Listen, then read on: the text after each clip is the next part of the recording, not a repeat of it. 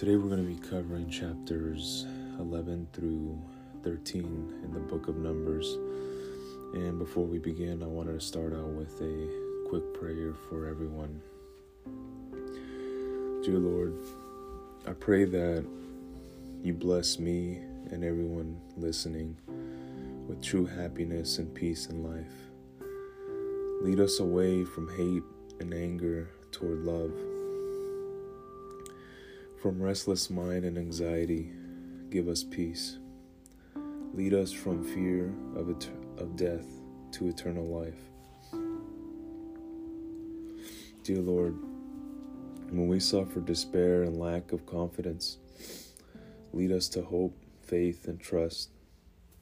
Lead us away from dishonesty and deceit toward eternal truth. Allow eternal peace and tranquility to fill our hearts, our minds, and our lives, and our world. In Jesus' name I pray. Amen. Alright. Chapter 11. The people complained to Moses. Soon the people began to complain about their hardship, and the Lord heard everything they said. Then the Lord's anger blazed against them, and he sent a fire to rage among them, and he destroyed some of the people in the outskirts of the camp. Then the people screamed to Moses for help, and when he prayed to the Lord, the fire stopped. After that, the area was known as Taberah, which means the place of burning, because fire from the Lord had burned among them there. Then the foreign rabble who were traveling with the Israelites began to crave the good things of Egypt. And the people of Israel also began to complain. "Oh, for some meat," they exclaimed. "We remember the fish we used to eat for free in Egypt, and we had all the cucumbers, melons, leeks, onions, and garlic we wanted. But now our appetites are gone. All we ever see is this manna." The manna looked like small coriander seeds, and it was pale yellow like gum resin. The people would go out and gather it from the ground. They made flour by grinding it with hand mills and pounding it in mortars. Then they boiled it in the pot and made it into flat cakes. These cakes tasted like pastries baked with olive oil. The manna came down on the camp with the dew during the night. Moses heard all the families standing in the doorways of the tents whining, and the Lord became extremely angry. Moses was also very aggravated, and Moses said to the Lord, "Why are you treating me, your servant, so harshly? Have mercy on me. What did I do to deserve the burden of all these people? Did I give birth to them? Did I bring them into the world? Why did you tell me to carry them in my arms like a mother carries a nursing baby? How can I carry them to the land you swore to give their ancestors? Where am I supposed to get meat for all these people? They keep whining to me, saying, 'Give us meat to eat.' I can't carry all these people by myself. The load is far too heavy. If this is how you intend to treat me, just go ahead and kill me. Do me a favor and spare me this misery." Moses chooses 70 leaders. Then the Lord said to Moses, "Gather before me 70 men who are recognized as elders and leaders of Israel. Bring them to the tabernacle to stand there with you. I will come down and talk to you there. I will take some of the Spirit that is upon you, and I will put the Spirit upon them also. They will bear the burden of the people along with you, so you will not have to carry it alone. And say to the people, 'Purify yourselves, for tomorrow you will have meat to eat.' You were whining, and the Lord heard you when you cried, 'Oh, for some meat! We were better off in Egypt.' Now the Lord will give you the meat, and you will have to eat it. And it won't be for just a day or two, or for 5 or 10 or even 20. You will eat it for a whole month, until you gag and are sick of it.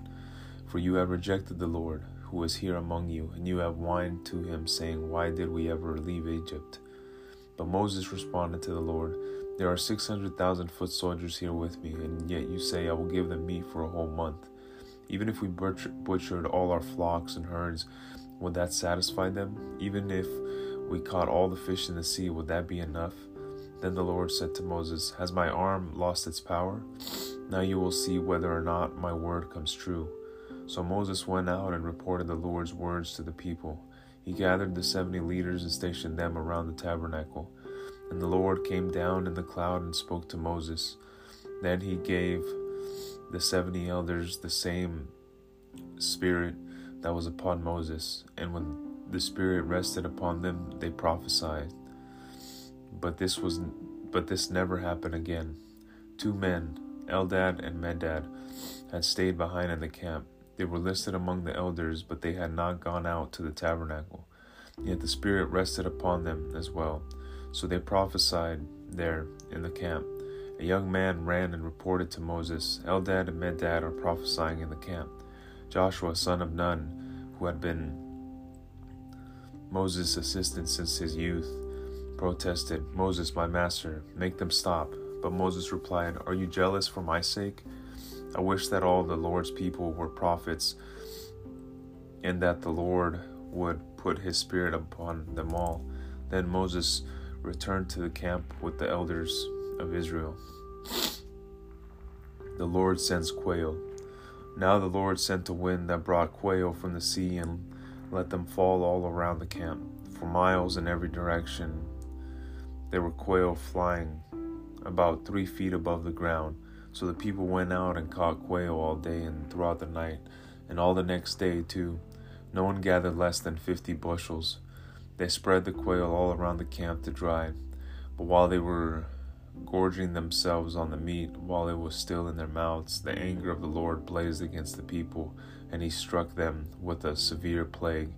So that place was called Kibroth Hatava, which means graves of gluttony, because they were buried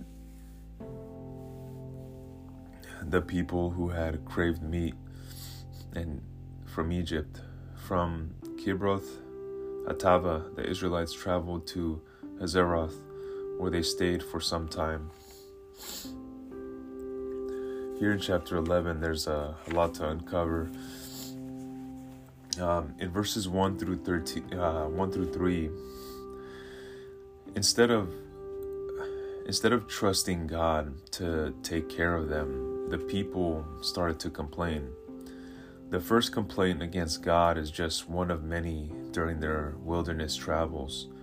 God reacted quickly and harshly to their murmuring because it was seriously undermining the plans God had set forth for them. Their complaining indicated their ingratitude, impatience, and lack of faith. The difficult process of going from Egyptian bondage to God's promised home in Canaan could only be accomplished if the people patiently trusted God to get them through. The same is true for us. Next, in verses 4 through 5, we are told here that a group of Egyptians traveling with Israel began complaining. Notice that the complaints were then spread by the Israelites. This illustrates the importance of supportive company as we pursue spiritual growth and obedience to God's plan. One of Satan's strategies to undermine our faith may be the negative attitudes and comments of those around us. We need to be careful about the time we spend with those who drag us down, and we need to seek out people who build us up and strengthen us in our pursuit of the life God intended for us. When things got tough in the wilderness, the people wanted to go back to their life of bondage in Egypt. The people seemed to think that a life of slavery was better than what they had there in the wilderness. They had stopped seeing with the eyes of faith. They had lost sight of their goal and of God's guiding presence. Our spiritual journey can be likened to Israel's experience in the wilderness. As things get tough, it is easy to look back at our old life with longing.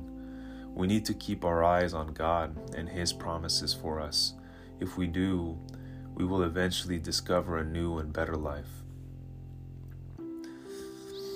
And here in verses 4 through 6, we see that, and we also learn that we often fail to see our greatest blessings.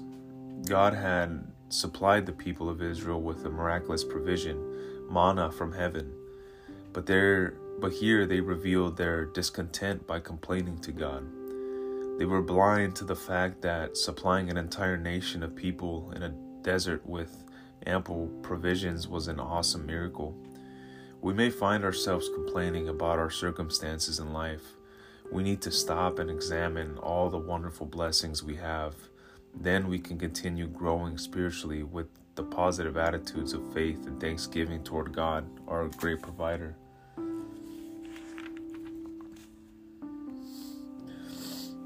And lastly, here in verses 10 through 15, when Moses complained angrily to God about his unpleasant circumstances, God didn't rebuke him.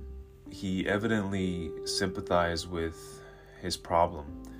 God's response toward Moses stands in stark contrast to the severe judgment brought upon the Israelites for their complaints. God evidently saw that Moses' motives were pure and his faith genuine. Thus, he responded to Moses' honest cry for help. God is never afraid of the anger we may feel about the situations we face. He desires honesty in our prayers. Alright, chapter 12, the complaints of Miriam and Aaron. While they were at Hazeroth, Miriam and Aaron criticized Moses because he had married a Cushite woman. They said, "Has the Lord spoken only through Moses? Hasn't he spoken through us too?" But the Lord heard them. So immediately the Lord called to Moses, Aaron, and Miriam and said, "Go out to the tabernacle, all three of you." So the three of them went to the tabernacle. Then the Lord descended in the pillar of cloud and stood at the entrance of the tabernacle. Aaron and Miriam he called, and they stepped forward, and the Lord said to them, "Now listen to what I say. If there were prophets among you, I, the Lord, would reveal myself in visions. I would speak to them in dreams, but not with my servant Moses. Of all my house, he is the one I trust. I speak to him face to face, clearly, and not in riddles. He sees the Lord as he is, so why are you not afraid to criticize my servant Moses?" The Lord was very angry with them, and he departed. As the cloud moved from above the tabernacle, there stood Miriam, her skin as white as snow from leprosy. When Aaron saw what had happened to her, he cried out to Moses, "Oh, my master, please don't punish us for the sin we have so foolishly committed. Don't let her be like a stillborn baby already decayed at birth." So Moses cried out to the Lord, "Oh God, I beg you, please heal her." But the Lord said to Moses, "If her father had done nothing more than spit in her face, wouldn't she be defiled for 7 days? So keep her outside the camp for 7 days, and after that she may be accepted back." So Miriam was kept outside the camp for 7 days, and the people waited until she was brought back before they traveled again. Then they left Hazeroth and camped in the wilderness of Paran. Here in chapter 12, verses 3 to 4, this parenthetical statement about Moses' humility is one of the most revealing evaluations of his character found in Scripture. He is described as the most humble man in the world. This is essentially the same quality commended by the third beatitude. God blesses those who are humble, Matthew 5:5. Evidence of Moses' humility is found in his great patience and perseverance as he led Israel through the wilderness. Our own humility is extremely important as we surrender our lives to God.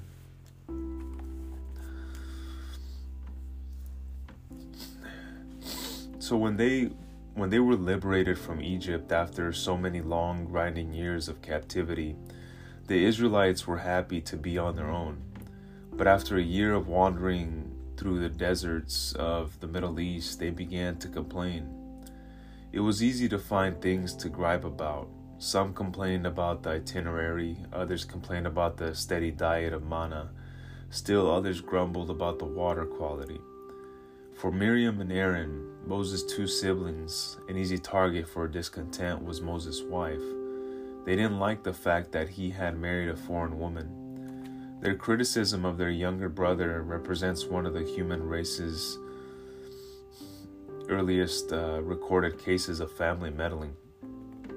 Miriam and Aaron even managed to put a spiritual veneer on top of the observations. Has the Lord spoken only through Moses? They asked. Hasn't he spoken through us too? Numbers 12, verse 2. The pair received an unexpected answer when God called them to task. Aaron and Miriam, he called out, demanding that they report immediately to the tabernacle. God explained that Moses enjoyed a unique and privileged relationship with him. I speak to him face to face, said God. So why were you not afraid to criticize my servant Moses?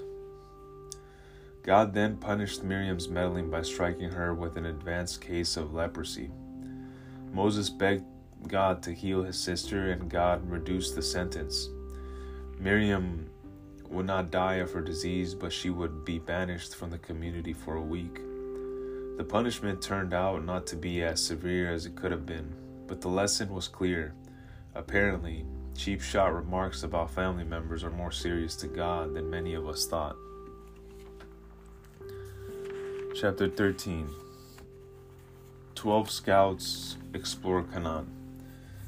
The Lord now said to Moses, send out men to explore the land of Canaan, the land I'm giving to the Israelites. Send one leader from each of the 12 ancestral tribes. So Moses did as the Lord commanded him. He sent out 12 men, all tribal leaders of Israel, from their camp in the wilderness of Paran. These were the tribes and the names of the leaders: Reuben, Simeon, Judah, Issachar, Ephraim, Benjamin, Zebulun, Manasseh son of Joseph, Dan, Asher, Naphtali, Gad. These are the names of the men Moses sent out to explore the land.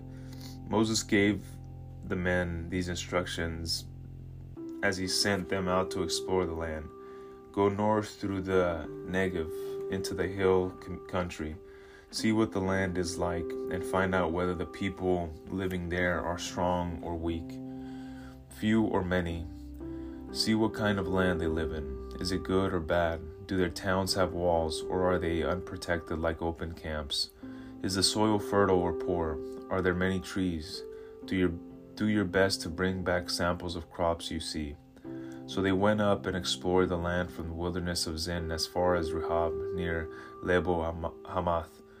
Going north, they passed through the Negev and arrived at Hebron, where Ahiman, Sheshai, and Talmai, all descendants of Anak, lived.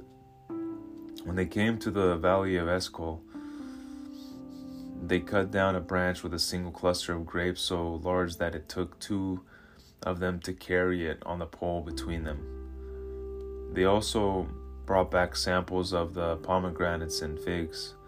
That place was called the Valley of Eshcol, which means cluster, because of the cluster of grapes the Israelite men cut there. The scouting report. After exploring the land for 40 days, the men returned to Moses, Aaron, and the whole community of Israel at Kadesh in the wilderness of Paran. They reported to the whole community that they had seen and showed them the fruit they had taken from the land. This was their report to Moses. We entered the land you sent us to explore, and it indeed a bountiful country, a land flowing with milk and honey. Here is the kind of fruit it produces. But the people living there were powerful, and their towns are large and fortified. We even saw giants there, the descendants of Anak. The Amalekites live in the Negev, and the Hittites, Jebusites, and Amorites live in the hill country. The Canaanites live along the coast of the Mediterranean Sea and along the Jordan Valley. But Caleb tried to quiet the people as they stood before Moses. Let's go at once to take the land, he said. We can certainly conquer it. But the other men who had explored the land with them disagreed. "We can't go up against them. They are stronger than we are." So they spread the bad report about the land among the Israelites. "The land we traveled through and explored will devour anyone who goes to live there. All the people we saw were huge. We even saw giants there, the descendants of Anak. Next to them, we felt like grasshoppers." And that's what they thought too.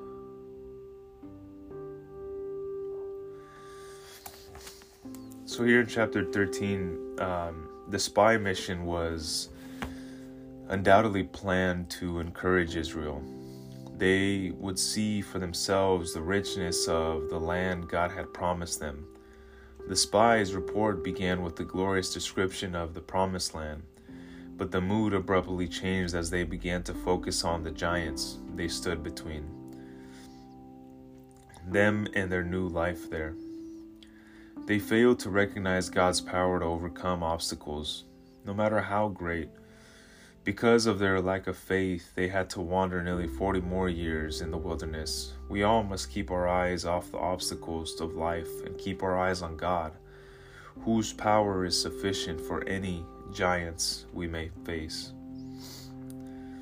In verse 30, the minority report of Caleb and later Joshua emphasized God's power to overcome even the greatest of problems. Their faith enabled them to see problems not as obstacles, but as opportunities for God to prove himself. The basis for their faith was God's promise to save his people from their enemies. When we have an active faith in God, our view of life and its challenges will emphasize the positive rather than the negative. Lastly, verse 33. In this verse, the words of the 10 spies reveal their perception of themselves. Next to them, we felt like grasshoppers, and that's what they thought too. The Israelites failed to perceive themselves as God saw them.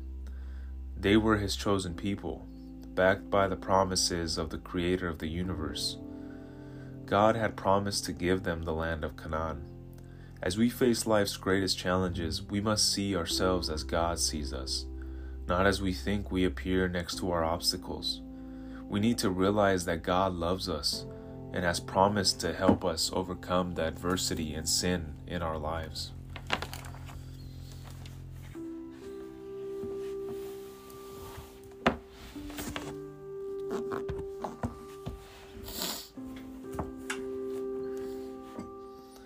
So we open today with grumbling, and it seems to be unwarranted, because God is angry and sends a fire around the edge of the camp. Then they start grumbling again about food. Their complaints aren't related to an unmet need. God has given them manna. This isn't desperation, this is entitlement. God provides for them, but they don't think it's sufficient. They long for Egypt, forgetting that whatever God calls you to endure with him is better than any kind of abundance without him. It's not likely they had abundance in Egypt anyway. They're romanticizing the past, and God calls it a rejection of him. Moses is stressed out by their crying and takes his frustration out on God. But God isn't his problem. The people are his problem. God's solution involves a delegation of responsibility and a distribution of God's Spirit. When God the Spirit moves among them, they prophesy. At the very least, prophecy is truth-telling. Moses says he wishes all God's people were prophets. It's better to be a truth-teller than an entitled complainer. Up to this point, Moses has been the only one communicating the words of God to the people. But here, others are doing it too. This brief moment of prophecy helps establish trust. And now, these leaders in the camp show evidence of being connected to God too. Moses is thrilled to share authority with these leaders, even though God maintains that he and Moses have a distinct relationship. God says he'll send the meat the people want. In fact, he'll send so much they'll regret asking. He brings a wind that blows so much quail into the area that their dead bodies pile 3 feet high. Those who gather the least amounts of quail get more than 1,000 2-liter bottles. He also strikes some with people with a plague directly related to their mistrust of his heart. God is just in whom he strikes down. He knows hearts and sees everything. They give the place a name that translates to graves of craving. After this, Moses gets hit with family drama. Miriam and Aaron push back on his leadership and make prejudiced remarks against his Ethiopian wife. Moses doesn't fight back. Maybe he trusts God to act, or maybe he's just too emotionally exhausted to deal with it. But God rebukes Miriam and Aaron. He strikes Miriam with leprosy, which probably means she's the one who stirred up the sibling rivalry, and Moses asks God to heal her. God does, but he puts her in timeout for a week, so she has to get clean outside the camp. But even these consequences doled out by God are a means of restoration, not just punishment. The entire camp is impacted by Miriam's sin of gossip and slander. They have to wait another week before they can set out again. God tells Moses to send 12 spies, a leader from each tribe, to scout out the land he promised them. After 40 days of spying out Canaan and seeing how amazing and fertile it is, only 2 of the leaders believe God's promise that they can take the land. Caleb from the tribe of Judah, the largest tribe, and Joshua from the tribe of Ephraim, possibly the smallest of the non-Levite tribes, the greatest and the least. The other 10 leaders doubt God's word. This is a game changer. When leaders are afraid and don't trust God, followers won't either. The doubting spies report seeing Nephilim in the land, but how can they show up again here if God wiped them all out during the flood? Here are 3 theories. 1, more fallen angels are up to the same tricks. 2, the legend of the Nephilim is carried down through generations and has become a term they use to refer to any particularly large people. And 3, since the 10 spies who doubt are so afraid, they're likely exaggerating to scare the people out of taking the land. Their report of Nephilim is never confirmed by God, Joshua, or Caleb, so it's likely just fear talking. It's beautiful to see the 3 distinct persons of our one unified God all represented in the camp in various ways. God the Father dwelling in the most holy place, God the Spirit resting on Moses and the others he chose, and likely but not certain, God the Son appearing as the pillar of cloud and fire. Even in the midst of his people grumbling, God is with them, and he's where the joy is.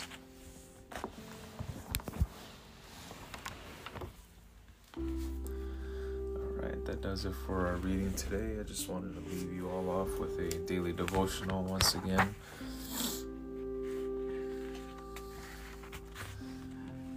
Be willing to go out on a limb with me. If that is where I am leading you, it is the safest place to be. Your desire to live a risk-free life is a form of unbelief. Your longing to live close to me is at odds with your attempts to minimize risk. You are approaching a crossroads in your journey. In order to follow me wholeheartedly, you must relinquish your tendency to play it safe. Let me lead you step by step through this day. If your primary focus is on me, you can walk along perilous paths without being afraid. Eventually, you will learn to relax and enjoy the adventure of our journey together. As long as you stay close to me, my sovereign presence protects you wherever you go. Amen. Thank you all for tuning in today to this episode of the Bible Podcast. Hope you all have a great day, and God bless each and every one of you.